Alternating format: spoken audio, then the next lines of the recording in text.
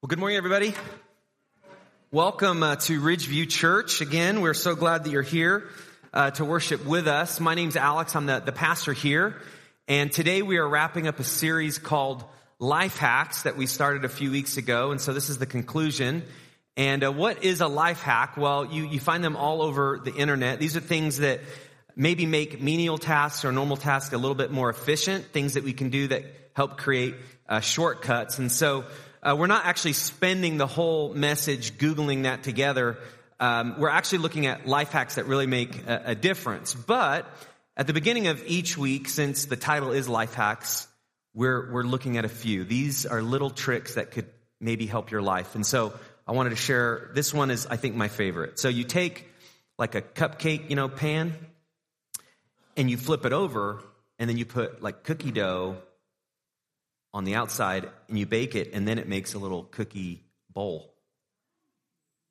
I mean, just in case like ice cream's not enough calories, just make a bowl out of cookies, and then there you go. You're welcome. This one is more like if you have rocks leading up to your driveway, you can use a Rust-Oleum glow paint, and during the day it'll kind of warm up, and then at night, boom. Some people get lights, but if you just want to use spray paint and go crazy, you can do that. You're glad you came today. This actually is really helpful. How to remove permanent marker from everything. I mean, I don't know about everything, but if it's on your clothes, you could use hand sanitizer. Walls, use toothpaste. I don't know. That just seems like once you have blue streak, they may work, but depends on the color. Wood, use rubbing alcohol. Actually, the magic erasers, that's life hack. Buy some of those. So there you go. This can help if you get Sharpie on things. If you want a crazy dessert, cookie dough bowl. If you want to light the rocks, use some spray paint. Does that change your life though? Some of you are like, well, I've been wanting to change my landscape. So it could, but not really life-changing. Life hacks that you can find on the internet can maybe make life interesting or efficient, but not life-changing. So in this series, we're actually looking at what are life hacks that actually help us get down the path of life to find success. And to actually find these life hacks, you need to learn a key word called wisdom. And wisdom is something that we've been spending the last few weeks on, looking at how does wisdom get into your life. And it's not something that you can order. It's not something that you could snap your fingers and you get. It actually comes from having a certain approach or a vantage point, a way that as I approach life in a certain way, wisdom is either going to get into my life or it won't.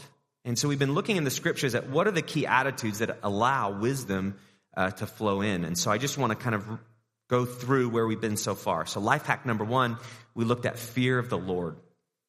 And fear of the Lord is, I'm going to take God seriously enough to actually do what he says.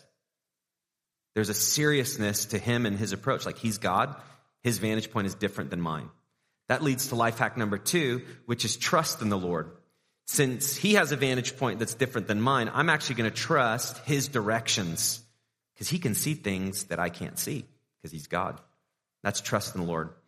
A couple weeks ago, we looked at the third life hack, which is humility. Actually, wisdom gets in your life where you realize that you are not the center of the universe. And there's actually things that you can do to kind of bow and you'll learn. And that leads to the fourth life hack, which is teachability. And humility and teachability go hand in hand. But it's just this idea like God has a lot that he wants to teach me, but I have to be willing to be taught. And I actually can learn from others, but again, I've got to allow others to give input into my life. And so those are the 4: fear of the Lord, trust in the Lord, humility, teachability. And the fifth life hack, which we're going to talk about today, is patience. How many of you, when you hear that word, are like, oh? Patience is one of those things that it sounds like a great idea, but it's one of the biggest tests of life. Patience is hard.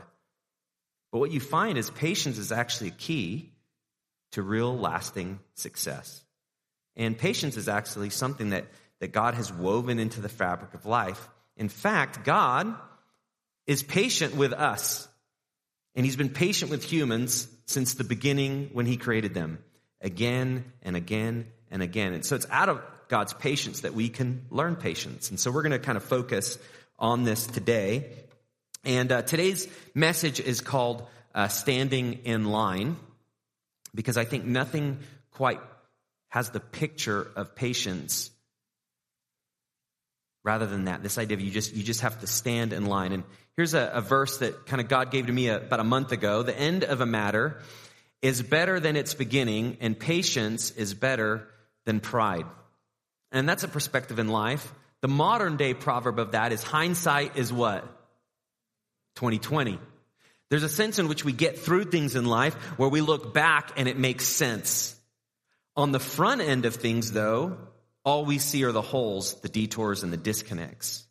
But it's actually when you go through things, when you've exhibited patience, you can look back and you can see, oh, those were not disjointed paths. They were just over a hill that I couldn't see on the other side.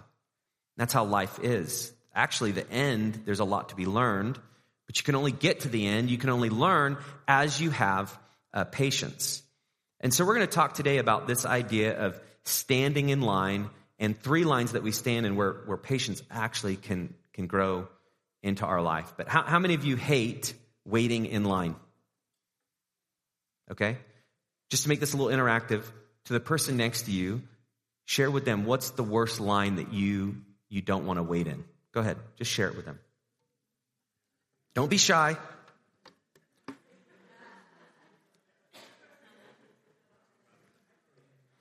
Okay, what are some? Yell them out. I didn't hear anything. Note taken. What else? The DMV. Oh, we got some amens on that one. Any others? Starbucks. Okay. What was it? Disneyland. Yeah, we shared this on social media, like what's the worst line? And somebody made the point, it's terrible to pay to get in an amusement park and then just wait in line. It's like, let's just pay to stand crowded with a group of people. There's all sorts of lines. Costco gas. I'm a little sensitive to that because I ran out of gas. I shared that a few weeks ago or months ago. In line, waiting for gas. That tests your patience. Traffic. Southern California, we know all about waiting in line just in our car. But waiting in lines is a complete test of patience. But there's always these opportunities in lines where we think of how we can get ahead. Now, this is usually what happens to me. If I have the family, I'm in the carpool lane. And what's the slowest lane? Whichever one I'm in. Right? So I get out of the carpool, then I go to the fast. All of a sudden, the carpool is now just I would have been there. Then I'm like, well, I got to get in the second lane. And then it seems like every line I'm in is the line that stops. Now, how many of you, and you don't have to admit this, but how many of you have ever cut in line to get ahead? How many of you want to chicken choke somebody if they cut in front of you? Yeah, we'll admit that. Cutting is like one of the worst things, especially if you're waiting in line, or it's like the same with traffic where everyone is merging, but then you always have those people that they just take that shoulder. And some of you are frustrated because they're cutting, and then some of you are like frustrated because you didn't do it. Right? And there's just these lines, and we want to get ahead, and that's how life is. It's a test of patience. But there's actually 3 lines that we are in that there are no cuts. There are no shortcuts. There are no hacks. These are the lines that you have to stay in. And if you stay in, God will actually teach you as you wait. If you get out of the line, you just get back in it, and you're now at the back, and you have to relearn the lessons all over again. And so I want to kind of focus on these 3 things and just look at what the scriptures say about how we can learn from them. Okay, so here's the 3 lines, and there's no cuts. The first is the results line. The results line. If you want to get healthy and you want to exercise, how many of you just like wake up one day and at the end of the day you think like, wow, like I transformed, like I'm a different person, like same day. You may think that, but is that real? Sometimes I deceive myself, like a month of eating bad and then one day of eating good, I feel like it should like reverse a month. That's not how it happens. It takes time. Job, if you have results that you need at your job, it takes time. Projects can take months. Tasks that you have take time after time. If you want to raise kids in a way that's actually going to be a blessing to them and to others, it takes time. If you want to have a good marriage, it takes time. There's certain results in life that are not immediate, and you can't speed it up. It just is making the right decision after the right decision after the right decision, and just waiting to see what happens. The real things that matter in life, those results, you have to wait a long time. You need a great deal of patience. I want to walk through a scripture in Ecclesiastes. It's actually 6 verses in Ecclesiastes 11. And since this series is all about wisdom, we've been reading a lot in Proverbs and a lot in Ecclesiastes because these are two of the books of like the wisdom books of the Bible. And Ecclesiastes is written by Solomon, who was the wisest man that ever lived. He was a man that pleased God, and God said, ask for anything and I will give it to you. And he asked for wisdom, and God gave it to him. And he learned a lot about life. He knew a lot about wisdom because of what God granted him. And in the scriptures, we have a lot of his recordings of the things that he observed, the things that he witnessed, the things that he experienced. In the book of Ecclesiastes, there's just all sorts of lessons about life. And so what Solomon does is he writes these pictures and these like analogies, and you're supposed to kind of think about them and ponder on them, and sometimes it doesn't make sense. And so I want to read these 6 verses and kind of unpack these for what we can learn related to the results line. Let's read the whole thing, and then I'll kind of break it verse by verse. So verses 1 and 2. Cast your bread upon the waters, for you will find it after many days. Give a portion to 7 or even to 8, for you know not what disaster may happen on earth. Verse 3. Keep going there. If the clouds are full of rain, they empty themselves on the earth. And if a tree falls to the south or to the north, in the place where the tree falls, there it will lie. He who observes the wind will not sow, and he who regards the clouds will not reap. And then verse 5. As you do not know the way the Spirit comes to the bones in the womb of a woman with child, so you do not know the work of God who makes everything. In the morning sow your seed, and at evening withhold not your hand, for you do not know which will prosper, this or that, or whether both alike will be good. You ever read stuff like that and you're like, what? Sometimes that happens when you read the Bible. But in the wisdom literature specifically, there's a lot of things that are not exactly at the face value. You need to take a little bit of time, like kind of like poetry, where you need to read it, maybe read it again, think about it. And then as you do that, lights kind of begin to turn on. And so that's actually how it is for this. So let's just kind of go back to verse 1 through 2. Cast your bread upon the waters. It's not speaking of like feeding the ducks. Okay, it's not speaking about that. It's actually talking about how much effort it takes to get results and to see results in life. So if we were to all take a bread, like a loaf of bread, to the ocean and begin casting out the bread, we have no idea what bread is going to return to us. The water is going to destroy some. Seagulls could get some. It's going to drift to a whole nother section. But then there might be some, because of the tide, because of the waves, that it could come back. And so what Solomon is saying is that's how life is. You do a lot of things, and a lot of things you're just casting out, and you have no idea what the result will be. So it's like, pay attention to that. There's just a lot of things that we do where we're just casting it out. And then he goes on in verse 2, give a portion to 7 or even to 8. And the idea is here is if you, in your mind, you set out with a goal that you have, something that you want to see happen with your kids, with your marriage, with your finances, with your job, whatever it is, you have an idea in mind. This needs to happen, a result. What Solomon is saying is, if you think that result needs to happen in a certain time frame, this is like the person that's throwing it 4 times and then will quit. Well, I threw it 4 times, nothing happened. What Solomon is saying is if you're quitting after the 4, you're never going to see the result. So you got to be willing to cast it 7 times, cast it 8 times, and then maybe after many days it will return. That's patience in the results line. If you have an idea in your head and a goal of when, how it's going to take, the work that you're going to have to do, if it doesn't happen, you will give up. And what Solomon is saying is if you give up, the result that you hoped for will never come. And if you take the approach that it's way harder than I want it to be, it's way harder than it should be, and you never throw the bread out in the water, will any bread ever come back? No. You have to be willing to cast it out. That's actually how life is. So what Solomon is doing, he's beginning to showing this picture of patience and faith. You don't know how it's going to end up. You don't know what's going to happen. None of us know the future. What Solomon is saying is you have to be willing to still put in the work, because God is actually the one in charge of the results. And then he goes on in verse 3 and 4. If the clouds are full of rain, they empty themselves on the earth. And then he talks about the tree where it's going to fall. And he's kind of having some fun here. He's saying if you see a cloud and it's full of rain and it's coming to the earth, you're like, okay, that's a rain cloud. It's raining. Brilliant observation. What would really be helpful is if you knew when it was going to rain and so you could plant your crops so they will grow in that spot. But do we know where it will rain? No. And then he goes on just to kind of connect that further. So pretend you're wanting to build a house by a tree. If you know that tree is going to fall to the south of the house, you want to make sure you're building it to the north so it doesn't fall in the house, or vice versa. But do you know where the tree will fall?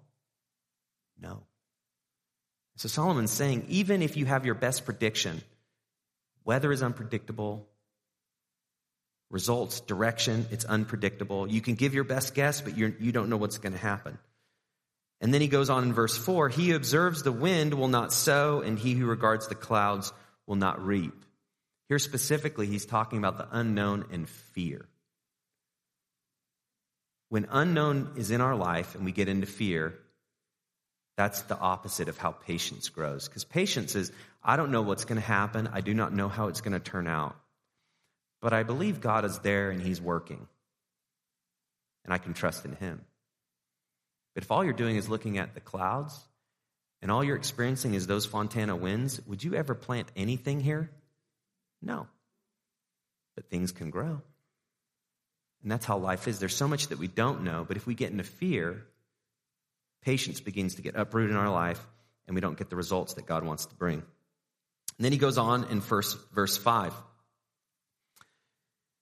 The Spirit comes, you sow your seed, you do your part, and then you wait. That's the ultimate picture. That's kind of the fear of the Lord and trust in the Lord working together with patience.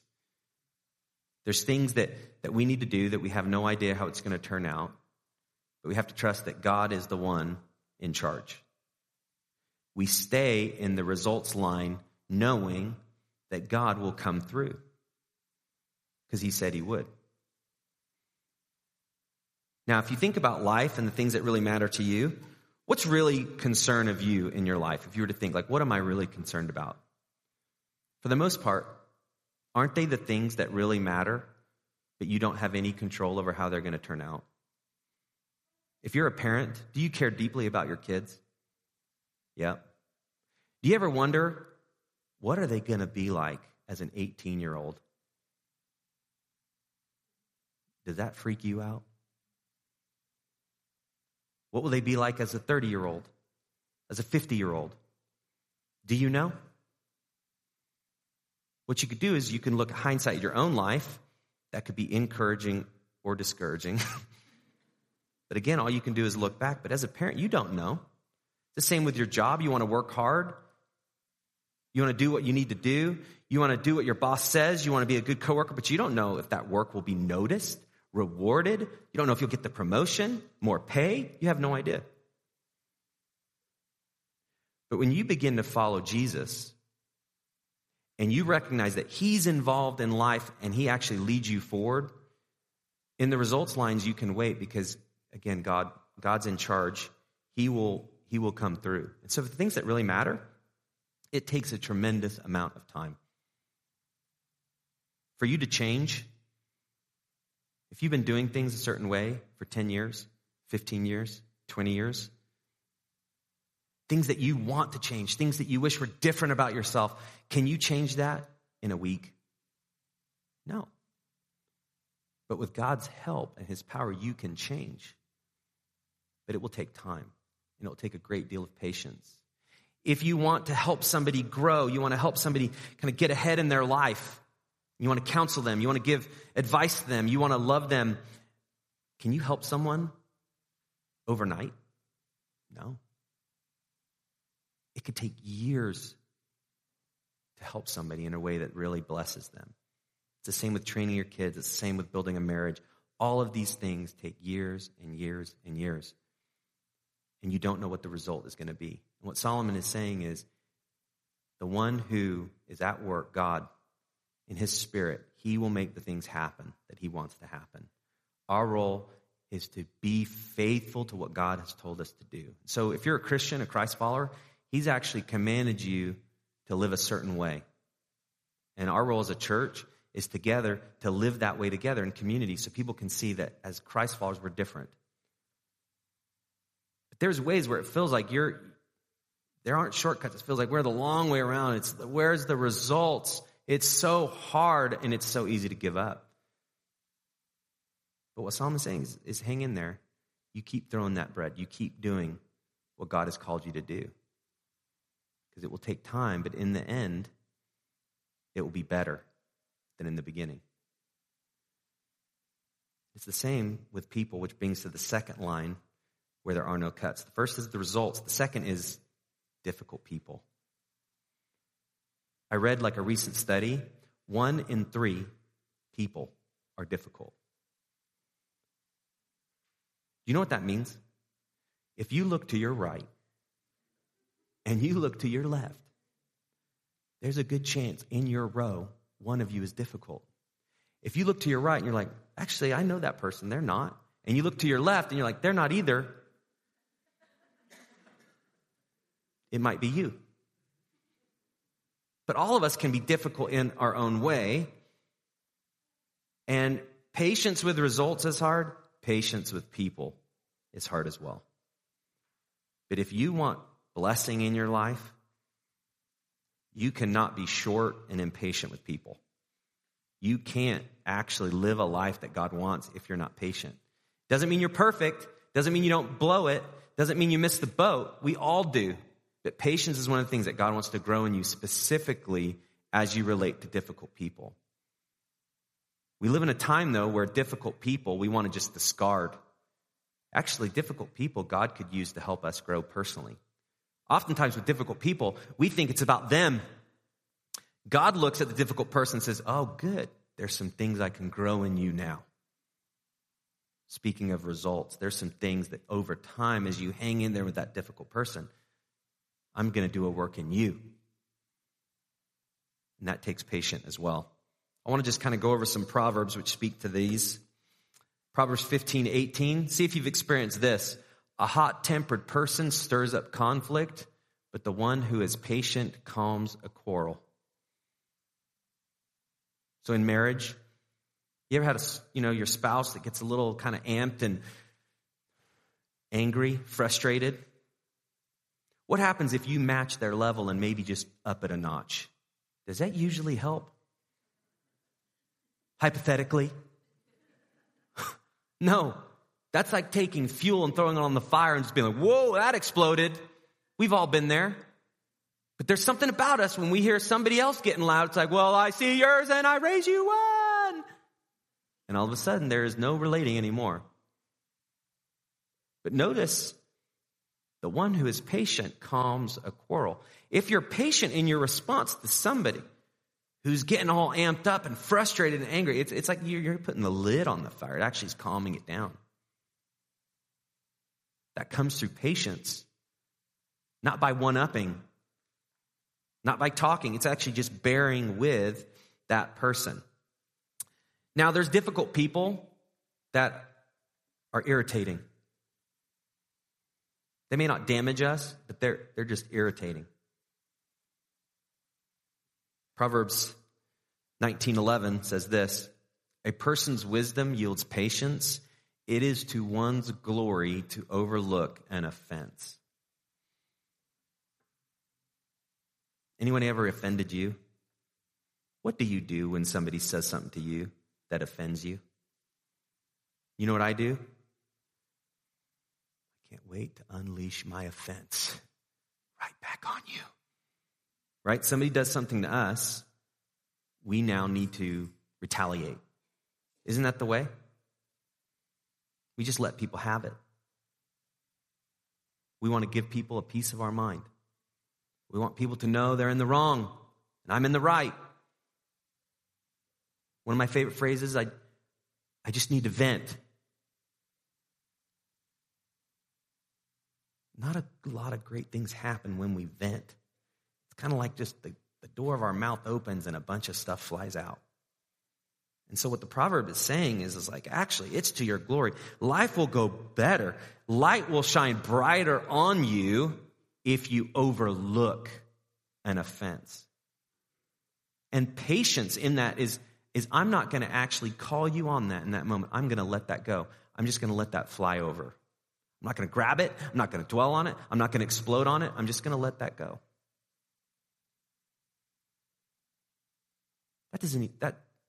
That's got to be wisdom's way. That's so counterintuitive.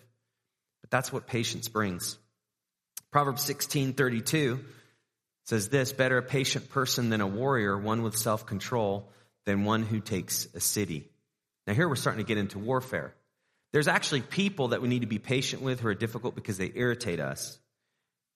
But then there's people that actually we have to be patient with. There's times where they want to go at war with us. Well, they actually want to come against us. Well, we still actually can be patient with them. And what this is talking about here is that there's actually a way that you can be patient and have self-control and put boundaries in a relationship. And so part of patience is I'm going to put boundaries up in the relationship so we can actually have something that will last.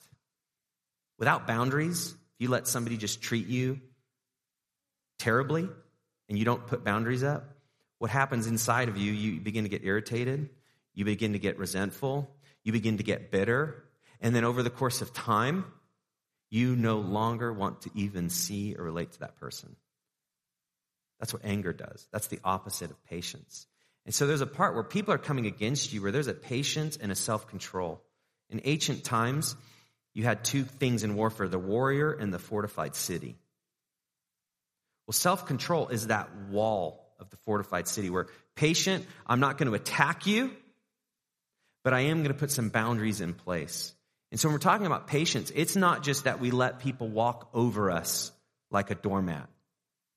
But it does mean that we put some boundaries because we actually care about the person.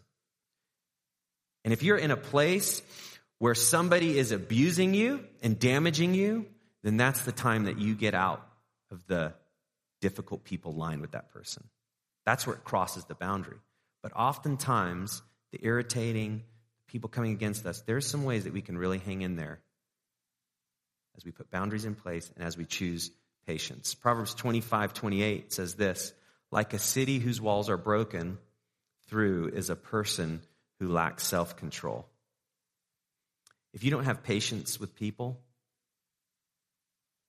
conflict begins to stir up, and then you just become just this riot of fighting and conflict. And you know what, guys? That's actually the norm for most people. And this is why wisdom is crying out. Wisdom calls out. And it's this thing of like, are you tired of the fighting? Are you tired of the frustration? Are you tired of the anger? And if the answer is yes, then come to this way of wisdom through the fear of the Lord and the trust in the Lord, through humility, through teachability, and ultimately through patience. And so you need patience with results. You need patience with difficult people. The third line is this. You need patience and there's no cuts in the wisdom line. And wisdom has been the theme of this whole series. And God's ways, because he has designed life and reality, God's ways are best, and they're actually the shortest. Now, they don't look the shortest. Sometimes they look like they're not going to get us to where we want to be. And that may be true because maybe the destination that we want is going to lead to our destruction. So it doesn't mean that it's going to match what you want, but it actually will get you to where you need to be. That's what wisdom is. But wisdom is something, just like everything we've talked about, you cannot just get because you want it. You actually have to go on this treasure hunt and this search and this dig and this process where you are going to work as much as you can to get wisdom into your life. In Proverbs 8, wisdom is presented as this woman calling out, inviting people to listen. In fact, so much in Proverbs, wisdom is personified as a woman. Guys, take that for what you want. But listen to this, Proverbs 8:34. Blessed are those who listen to me, watching daily at my doors, waiting at my doorway. So blessed are those who listen, watching daily at my doors, waiting at my doorway. Now, watching daily at my doors is just this thing. It's not just this one time. Wisdom doesn't have you just want it one time. Wisdom comes after you go on this search. And you get wisdom in your life by getting into God's word. And so much of this series is how do we see life God's way? Well, if you want to see life God's way, you have to be willing to look at the scripture as something that can guide your life. And the only way that it will guide your life is if you get into it and read it.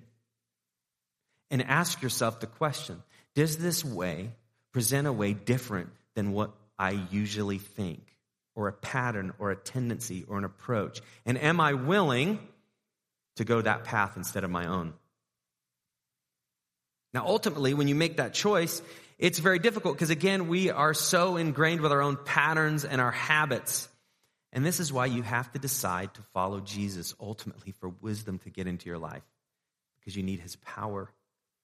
And you have to be willing to surrender your way to his, because the wisdom path is one path towards God through Jesus. And that's how it gets into your life. So the question is, for how long do you wait? How long do you wait? Well, you wait, and then you get some wisdom. And then life hits you, and you have some different things you've got to figure out, some problems, some conflicts, some decisions, and you need more wisdom. And then you ask God for help.